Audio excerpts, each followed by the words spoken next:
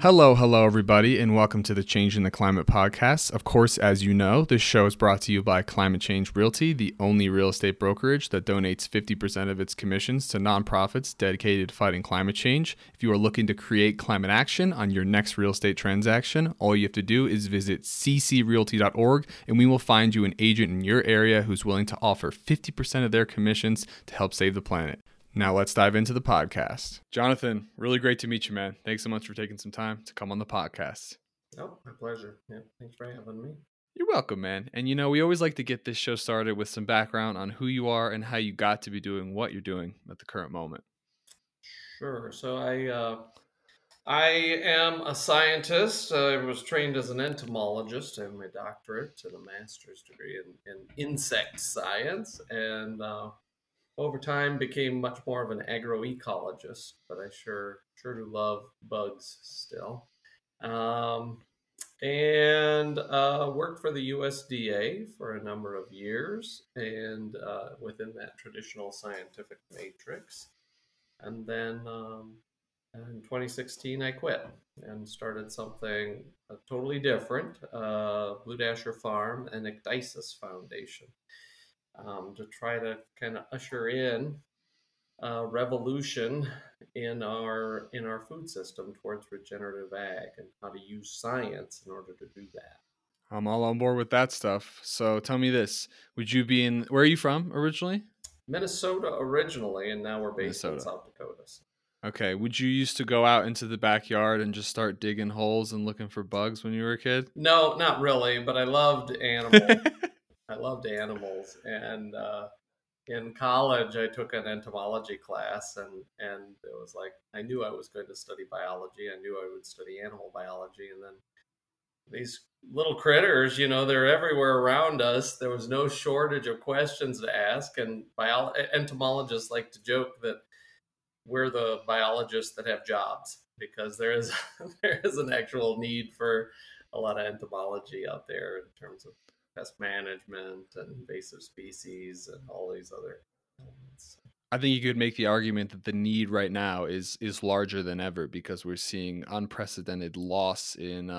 All I know is that there's unprecedented loss in biomass of insect populations, which is deeply disturbing to me because they're kind of like they're not the foundation, but they're an important part of the ecosystem. And I'm sure we're going to get into talking about entomology, but before we do, I do want to talk a bit about your experience at the USDA Agriculture Research Service, like how long you worked there and Mm-hmm. what made you decide to leave? Yeah, I worked at USDA for around 11 years, and it was a great place to start my career. And but yeah, things started to change as I stayed in there longer, and I started asking some of the wrong questions. Um, in terms of risk assessment of pesticides and genetically modified crops, and starting to question, how we approach ecological risk assessments, and then also whether or not over investing in a few large agricultural commodities was really the best choice for our food system and our national security, really. Right. And so while I was there, I kind of I was named one of the top young scientists in the country, and I got to meet President Obama in the White House. But then it all started to fall apart when I started asking some of those inconvenient questions and finding inconvenient things about what was happening with our food system. I mean, I drive through eastern South Dakota or Iowa or something like this, and just kind of like shaking your head, like, my goodness, my science is being used to generate this food system, and that didn't feel right anymore. We needed to rethink how science was being applied in order to make some change. Call it a food system or call it a large scale extinction of microbiology, depends on how you want to word it. Mhm.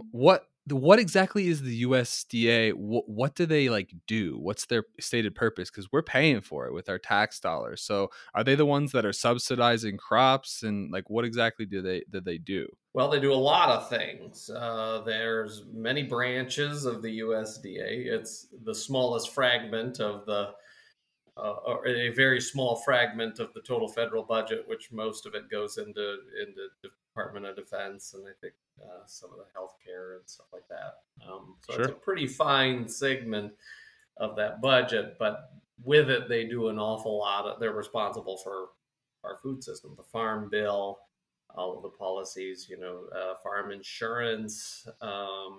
They have agricultural research service. They have the um, economic research service, I think, is still under USDA and some granting programs, things like that. So you say they're responsible for our food system, but I think what you really mean is they're responsible for regulating our food system, because the government is not growing the food. It's all individual farmers like yourself who are growing, and there are private enterprises that are always growing all of our food, right? Correct. Yeah. So yeah, the USDA is the agricultural arm of the federal government. Okay. And I mean, I don't want to point blame one way or the other, but I guess we didn't really understand soil science until very recently. So it's hard to place the blame on a regulatory body for not understanding that why we're degrading the place where all the food grows. But let's talk about that in relation to your understanding of insects. So how did your interest in insects eventually lead you to want to begin working specifically in the agricultural sector? There was an applied question to trying to solve or to working with insects within agriculture. So there was problems to solve with entomology, and so that brings a lot of entomology. It's a unique field within agricultural science, though, because entomologists get into the field of entomology because they love insects almost invariably. And so that changes our approach to how we think about bugs.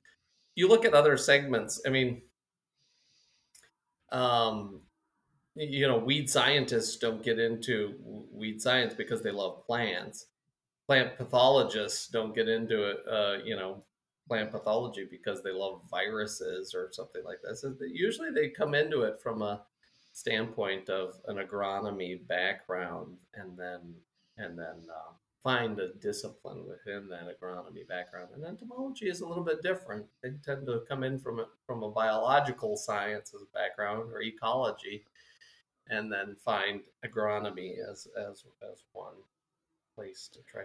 Did you have a particular insect? I don't know if it's species or a particular like a bug that you were fascinated by always? Well, there's no shortage, right? So I think initially there's these parasitoid wasps that were particularly interesting to me. They don't sting people; they actually lay their eggs in other insects, and then devour those insects. The larvae of the wasp devours the insect from the inside out. It's crazy. Um, and then I got into more lady beetles, so ladybugs. I really enjoy coccinellids, and then I became yeah, kind of a leader in carabid beetles, which is a really diverse group of ground beetles that are really important in agriculture. Now dragonflies, I really love dragonflies. Dragonflies are cool too. They're always flying around having sex, aren't they? No, not always, but sometimes, yeah. Yeah, they need a break too. Yeah, we all need a break, man. Have you ever read Ender's Game? Yeah, I love it. Yeah, what a great book. It's a great audio book too. The discussion of bugs makes me think of that, how we just don't understand their world at all, and the lack Yeah, of communication leads to warfare, and that happens between humans too, still to this absolutely. day. Mhm. Yeah. Yeah. So can you shed a bit of light on how these insect populations coexist with us and actually help us live our lives? What kind of benefit are we getting from having insects? Because maybe if I tell someone that we've lost 70% of insect biomass in the last 30 years, that's like, to me, that's crazy. But like someone might be like, mosquitoes are annoying. So what kind of benefits are we getting from coexisting with these organisms? Well, we wouldn't be here without them. So Right. yeah, where go the insects, so go we. Um, and so yeah, and we're watching that happen too, aren't we?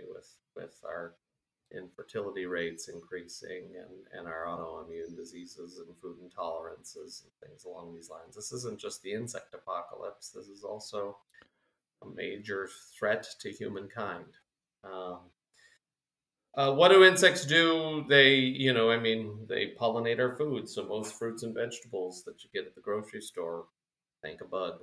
Um, they they uh, they are the basis of wildlife. So people that are like watching birds or hunting or fishing, think an insect. Um, they're nature's insecticides. They're nature's herbicides. They regulate communities of what are called pests by our perspective, and the natural world doesn't recognize them as so. But that's just the tip of the iceberg, isn't it? I mean, there's most of the colors and the smells and the flavors of our world are the result of plant defenses against insects. Most of your spice cabinet, those flavors are because the plants are defending themselves against herbivory. Most of your perfumes and things like this, those are plants, and their defense against herbivory, so by insects. So thank a bug for a lot of those things. So the idea kind of being that we've co-evolved with these organisms, so we're kind of dependent on them for the way we live our lives and the stuff that we use every single day. It's like the main Absolutely, idea. yeah. And that's true of all life, not just bugs, but um, yeah, we've become really disconnected from that, haven't we? In our Certainly. urban lives. Yeah, that's a really fundamental shift in our species that I think is leading to many of the problems that we're facing right now. Yeah, I mean, just generally a lack of respect for living things, I think, is generally problematic in my eyes. Yeah. So speaking of which, how do we currently go about what we might call pest management? How are we killing these insects? Like, what's the main way we're going about doing that? Insecticides, right? Yeah. So if you buy a jug and it kills bugs, that's um, yeah. So sprays and seed treatments on crop seeds or plant seeds that you buy at the garden store. So at this stage in the United States, how much insecticides are we spraying on like an annual basis? I just saw it yesterday outside my apartment. These guys with backpacks on and spray bottles just walking around. And is that really like necessary? I mean, we just have like green grass planted outside the apartment, So they're spraying it so that the insects don't come and eat the grass. Like, what's the main point of this? Maybe it could have been herbicides or fungicides or Okay. whatever. But yeah, when there's a problem there, or even a perceived risk of a problem, then that ends up prompting a spray. Well, I mean, I know some people have like serious allergies to that stuff, and it's all fossil fuel based typically, no? Um, not, I guess so. I don't know. It's a neurotoxin. I think that's where they originally were created. So.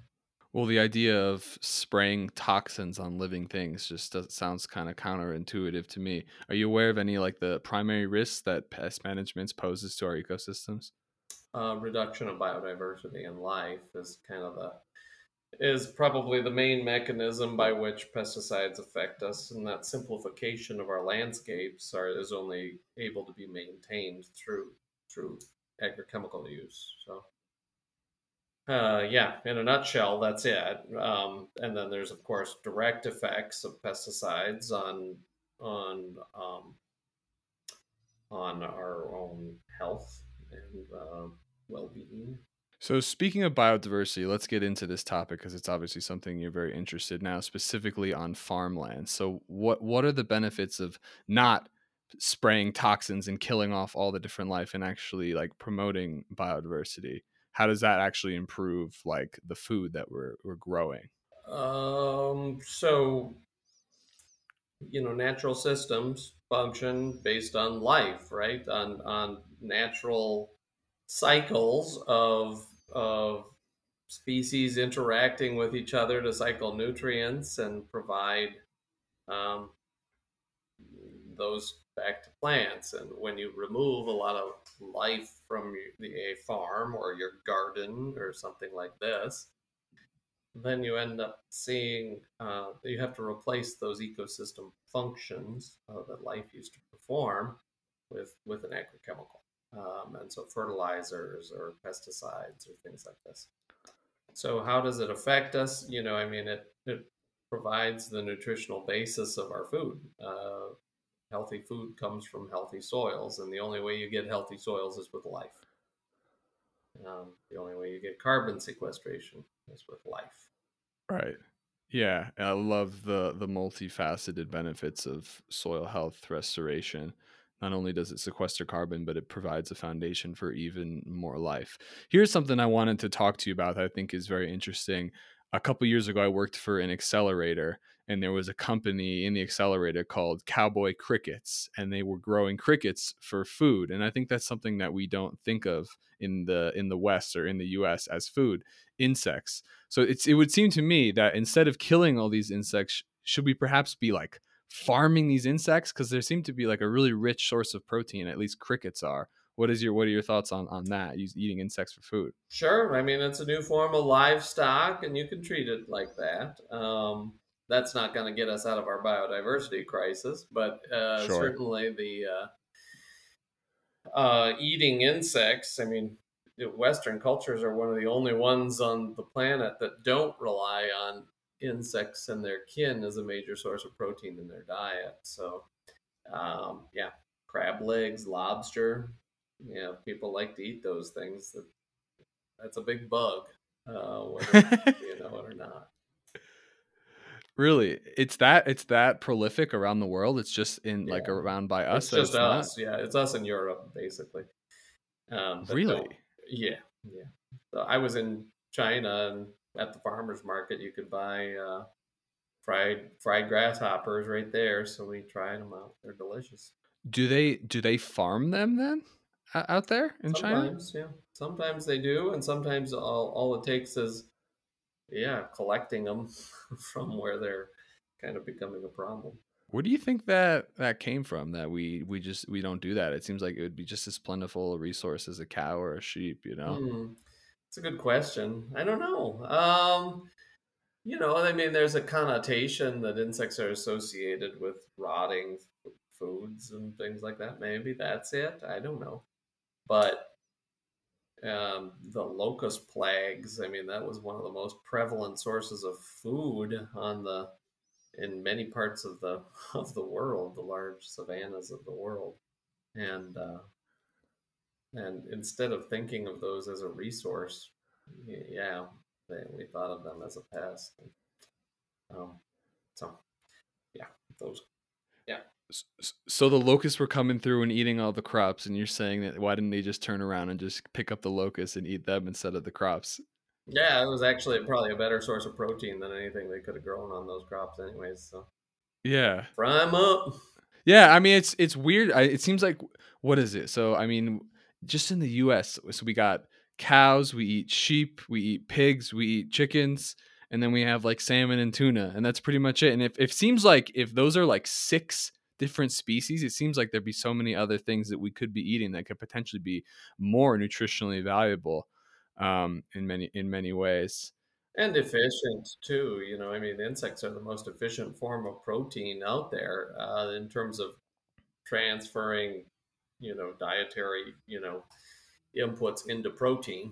That doesn't get much more efficient than some insect species, and they do taste really good actually when you yeah. Sometimes you got to pick off the wings and the legs, but What else have you had besides grasshopper and crickets? we'll eat bee grubs every once in a while. And, I mean, we don't know it, but we eat insects with most bites of food.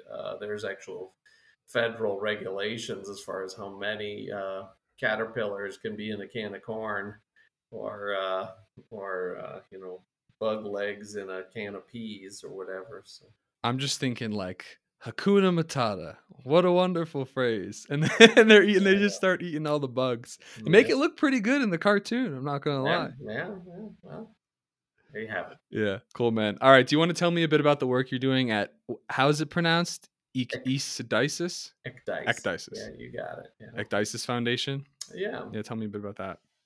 Sure. So we kind of started to rethink how science is applied in this space of regenerative agriculture. Well, this is our seventh season. So, and yes, so we the first step in that process is we believe that scientists have to kind of become farmers, and that changes the questions that we ask as well as how we ask them. And that led to this sort of relationship intensive form of science where the scientists become a part of food communities again. And that's been a really important tool for us to help use science make change. It's not just about a data point or something like this. It's actually, I mean, the farmers actually see our faces and they get to meet us and realize, these are human beings. So you say scientists need to become farmers, but you don't say that farmers need to become scientists. Why is that? Well, sure, or farmers could become scientists too. Honestly though, they're different skill sets, and I hope that farmers focus on farming and scientists can focus on science, and working together we form a symbiosis there that can really help to advance our food system. But right now, and I think maybe for too long, scientists felt that they were the experts and that they were intended to fill the empty vessel of the farming community with our knowledge. And that's has led to a real chasm between the scientific community and the people that we're trying to help. Yeah, one thing I wanted to ask you based on your previous experience with research is like, what are some of the issues you have with conducting these control studies where they just look at one single variable without looking things at like a full systems approach? Because when we talk about something like like life in the soil, it's like a galaxy of trillions of organisms. So I just wanted to get your perspective on that and how we currently conduct scientific research around topics like this. Oh, it is, so we'll read a lot of science as part of our weekly discussion groups within our team here, and it's actually kind of frustrating to see how myopic a lot of studies are in terms of they're not thinking about this outside of their little nucleus, and that leads to a false perception of reality. Yeah, so we try to focus on systems, and that's really been the most important focus of our scientific research.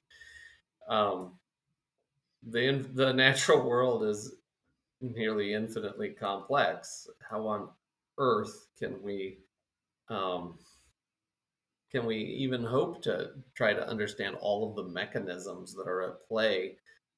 Yet we know that farmers are really generating successful food systems, just in spite of the science a lot of times. And so that gets into this grayer area of, until science really catches up with what these farmers are doing, it becomes a real action of faith more than science, doesn't it? So what are these farmers doing? They're just testing things based on their own experiences and moving forward with what they learn?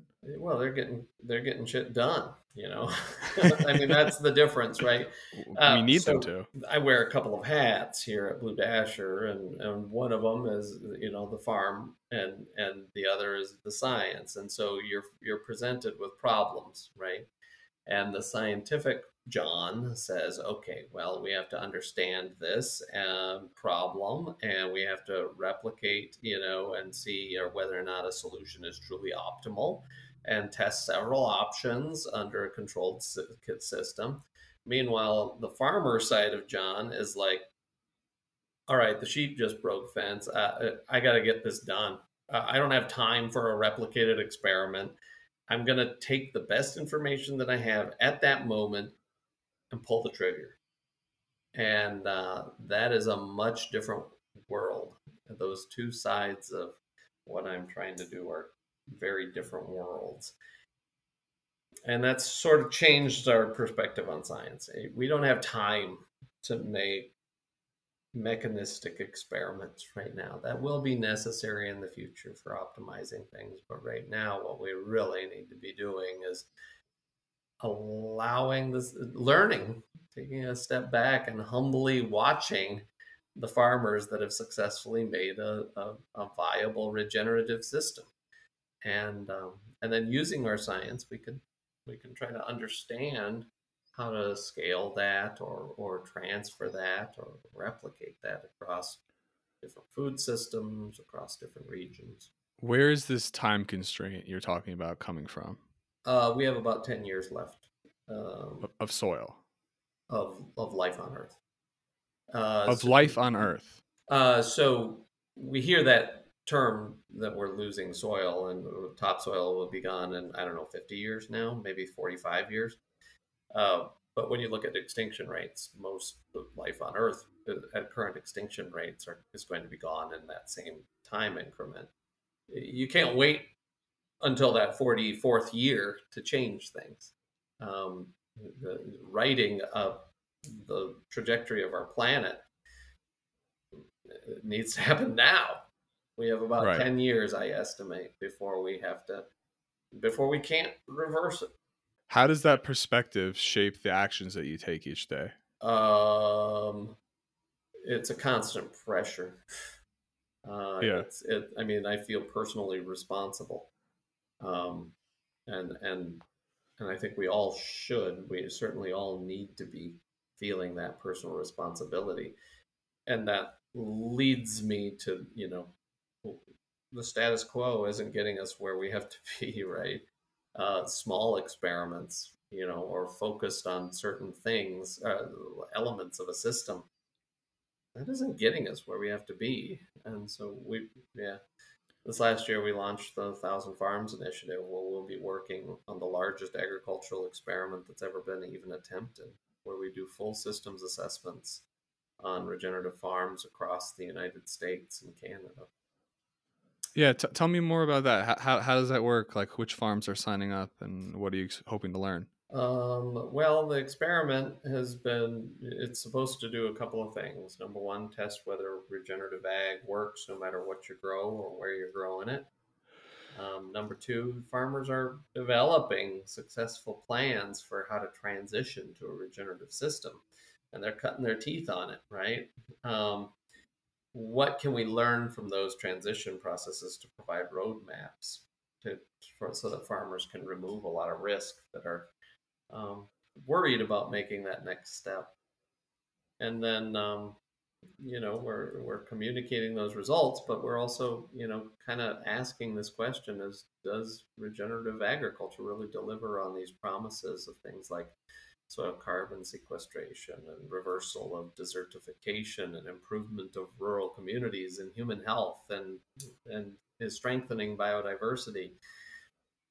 So yeah, that's the goal. Right. So we're going to be doing these sampling protocols on thousands of farms every year for the next 3 to 5 years, trying to accumulate that incontrovertible data that we desperately need right now to show that this is a viable path forward. So, when you come to your personal way of dealing with the reality of the Anthropocene extinction event, your idea is to focus specifically on soil health because it can be the foundation of biodiversity globally. Is that kind of the idea I'm getting from you, or 40% of the terrestrial land surface is our food system. that's a So it's lot? 40%. And we manage that. That makes it, yes, that's been the source of a lot of the problems that we're facing right now, but it's also the solution. And so I Hmm. choose to focus on that. I think that that's our best shot out of this mess. Yeah, it ain't about recycling a tin can. That's Sure. empowering and all of that. Sorry, I've been recycling since I was a kid. Yeah, take a look around you. Has it gotten any better? No, we Mm. need better. We need faster.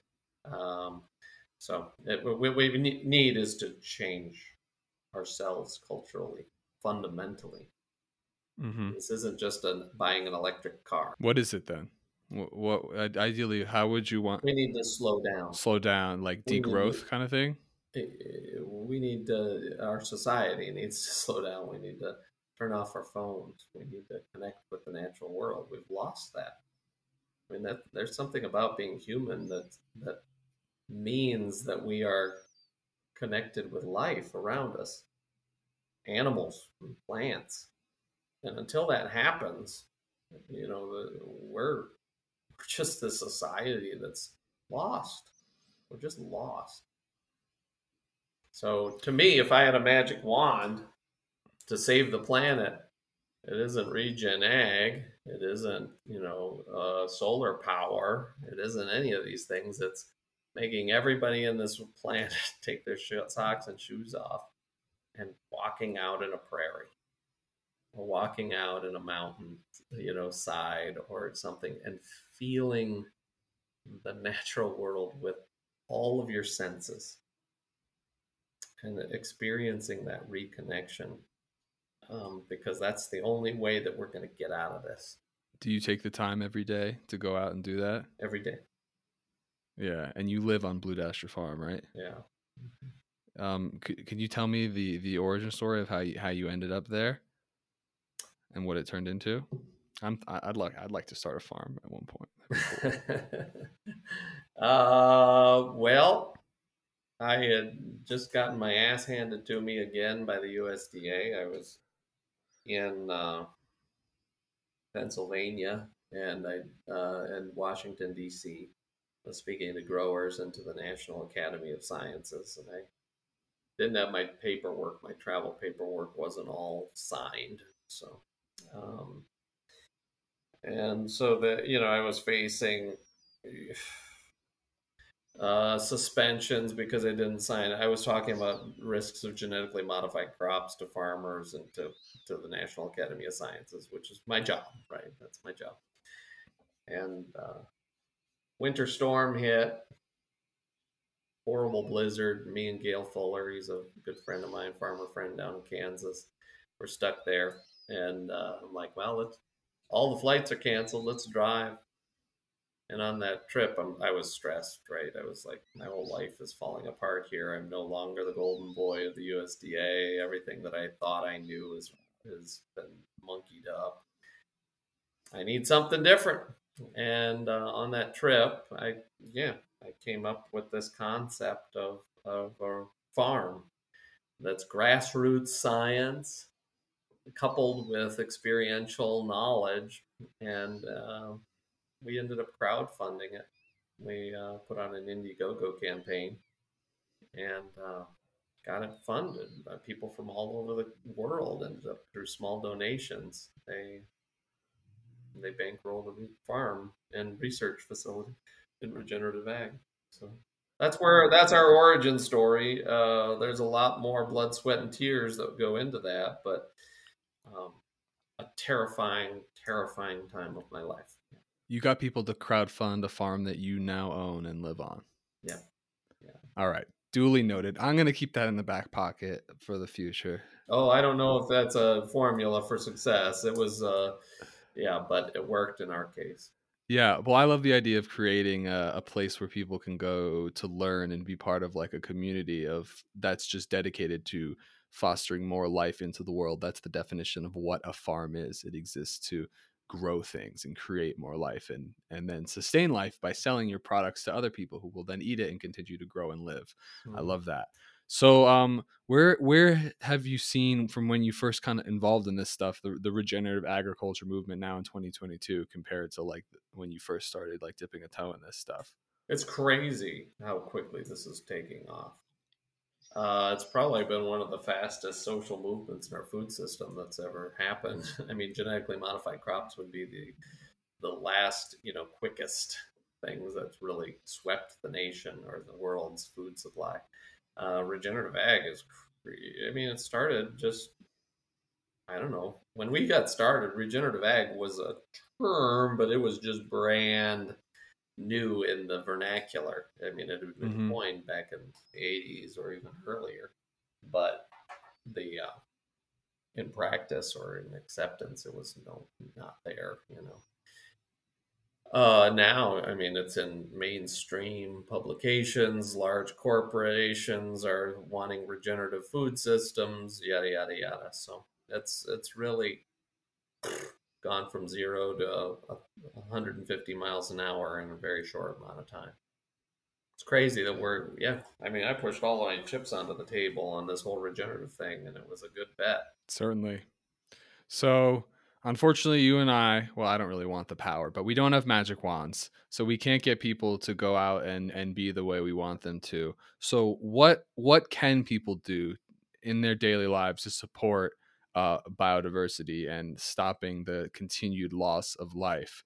The reality of the situation is more and more people are going to be living in urban environments. So what can someone like that do to support biodiversity and health on the planet? Number one is know your farmer, know where your food is coming from. Support that. Number two is you have space that you're in charge of. Grow a garden regeneratively and use that to cook your own food. Stop going out to eat all the time. Stop with processed foods. Start eating whole food. That's critical. Um, dig up your lawns and plant something different.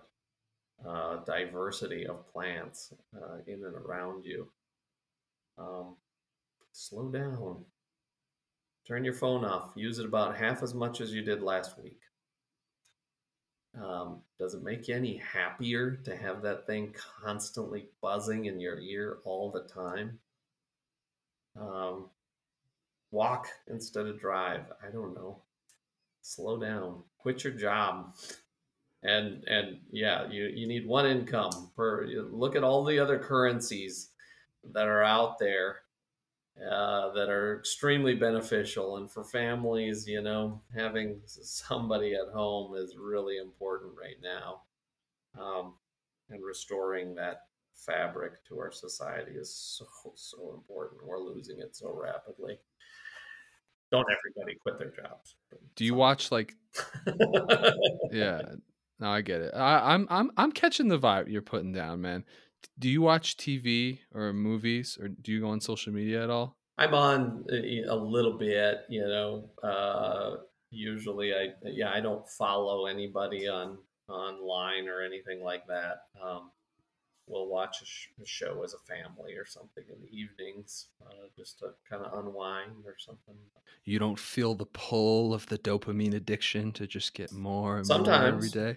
yeah, sometimes. I mean, when I'm monitoring a post or something like that, I totally understand why people are addicted. Um, but then I can put it away.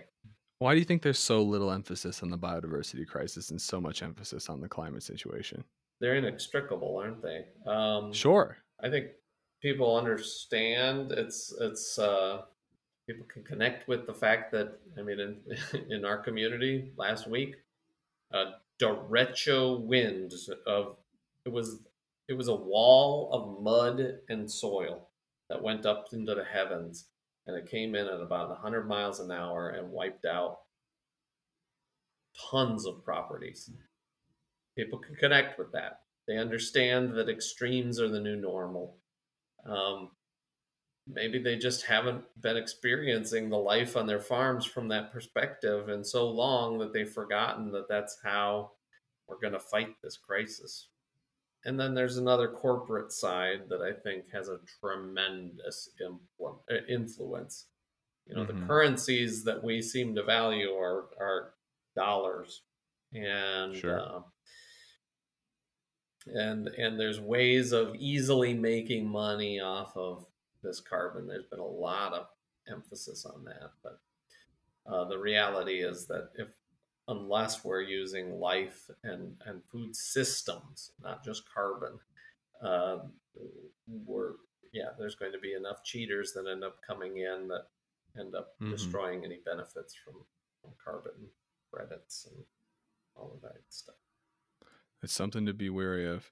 Very. Jonathan, I've appreciated hearing your perspective today. It's an interesting one, and there's a lot of merit behind the stuff that you're saying, and it concerns me the lack of the lack of respect for other life on this planet. But we're gonna have to see where it goes. Well, beyond this podcast, what are you doing? What are you doing in your own life? What am I doing in my own life? Well, I used to wake up at 4:30. Now I wake up at 5:30. I get up, I eat organic oatmeal, and then I sit at a desk for 12 hours and try to build a real estate business, or I go and I sell houses.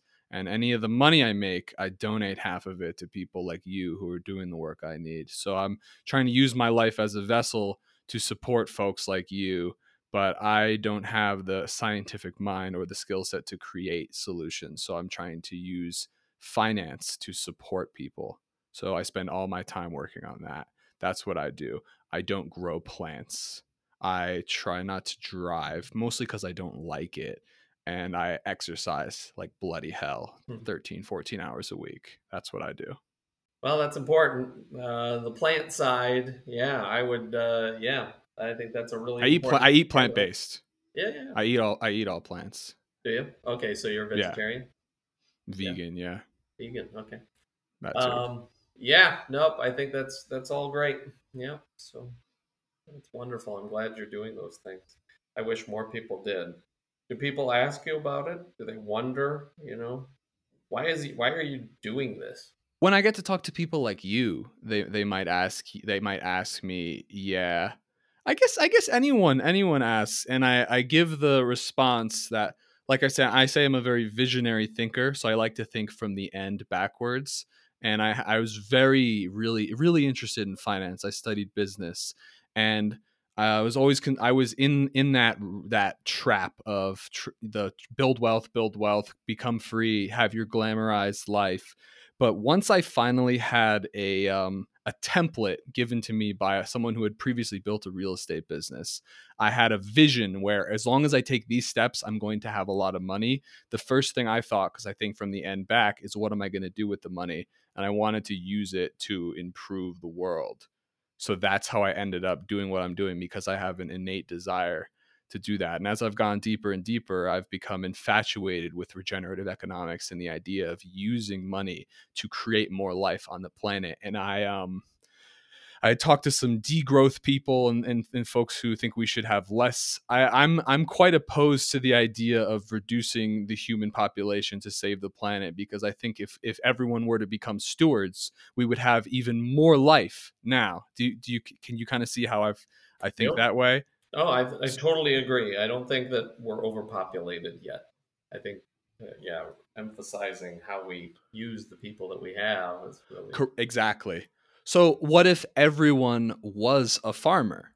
Then we would have endless amounts of plants, and animals would be eating from the garden. We wouldn't need pesticides because there'd be so many people growing food that the animals wouldn't be going from scrap to scrap to scrap. There'd be food, there'd be enough for everyone. I believe in this excess economy, and we are not there because of a lot of stuff we discussed on this podcast today. The ideas of reductionism and looking at one input and trying to really focus on that. And that's the same issue with carbon, I've come to realize, when it comes to tackling the climate solution. But it's too deep for the average person It's to even abstract. begin to wrap their head around. Yeah. I mean, I think your idea is even better. It's just like something there's no words when you take your shoes off and you walk through a field. Hmm. It just feels like this is what we were meant to do. I mean, it's what we used to do. Yeah. We would run through the fields, and that would there's a lot to it, is what I'll say. We had animals around us all the time that we were in charge of, that we cared for. Not designer dogs or cats. That's fine. Right. That's actually probably replaced something that's a fundamentally human that livestock used to have in our life. Um, but yeah, data isn't enough, is it? We need to connect. We need to feel it in order to Mm-hmm. be effective in the change. I really believe that if even there might be a split now between metrics and data and nature and connections, I really believe that we can use our cognitive abilities and our emotional sides to connect these two things together, so they build off of each other. I really believe someone called me a what was the word? What's the word? And like a modern environmentalist, like someone who believes we can use technology to improve nature.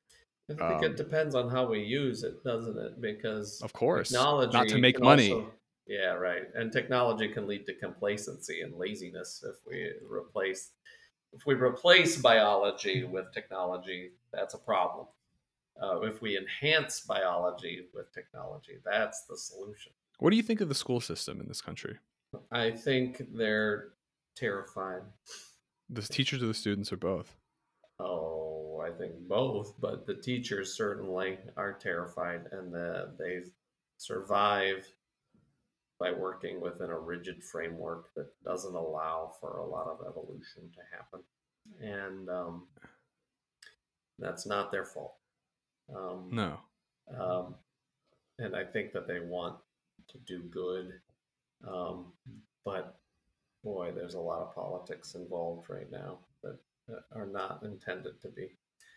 We had I brought my kids down. We lived in Colombia for a little while, and they went to a Colombian school. And the first thing that happened was my little boy went into the school, and the teacher gave him a big, big hug.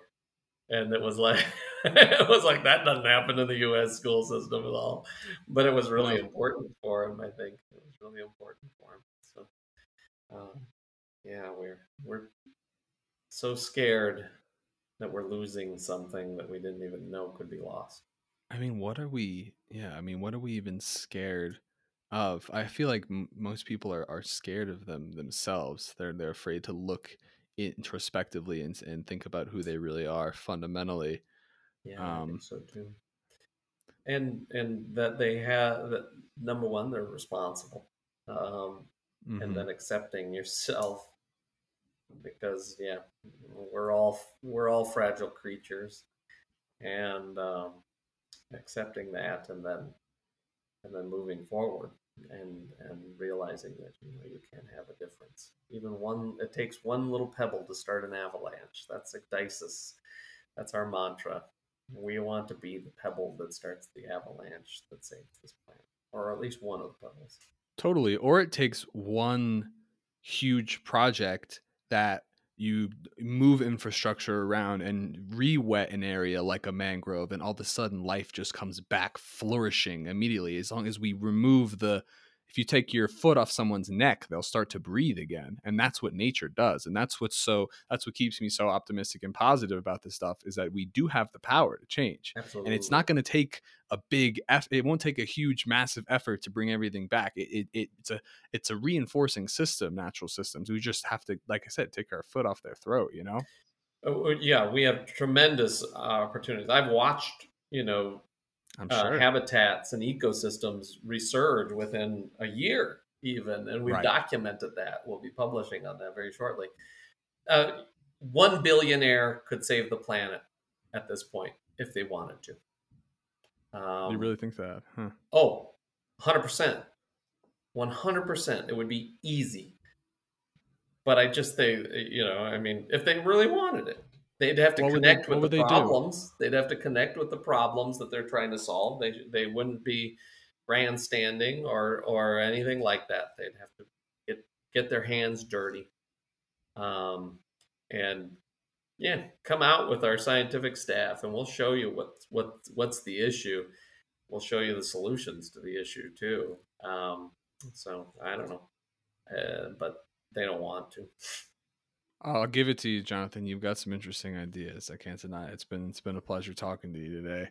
Do you have any final pieces of advice for young people who are in this life right now, living in the world that we live? Absolutely. Yeah, there is good thing. God, it just feels so hopeless right now, doesn't it? I mean, we're just up against these problems that are monumental. But I would encourage you because there is good that is happening right now. Find it. Find those people that are truly trying to change things, not the pamphleteers, not the talkers, but the people that are actually that are doing something, and help them. You don't have to lead it. Eventually you will, But you don't have to start that way. There are leaders that are out there. Find those people and devote your lives to this. It is so important right now. Couldn't agree more. Jonathan, I appreciate the time. Likewise, take care. You got it. All right, everybody.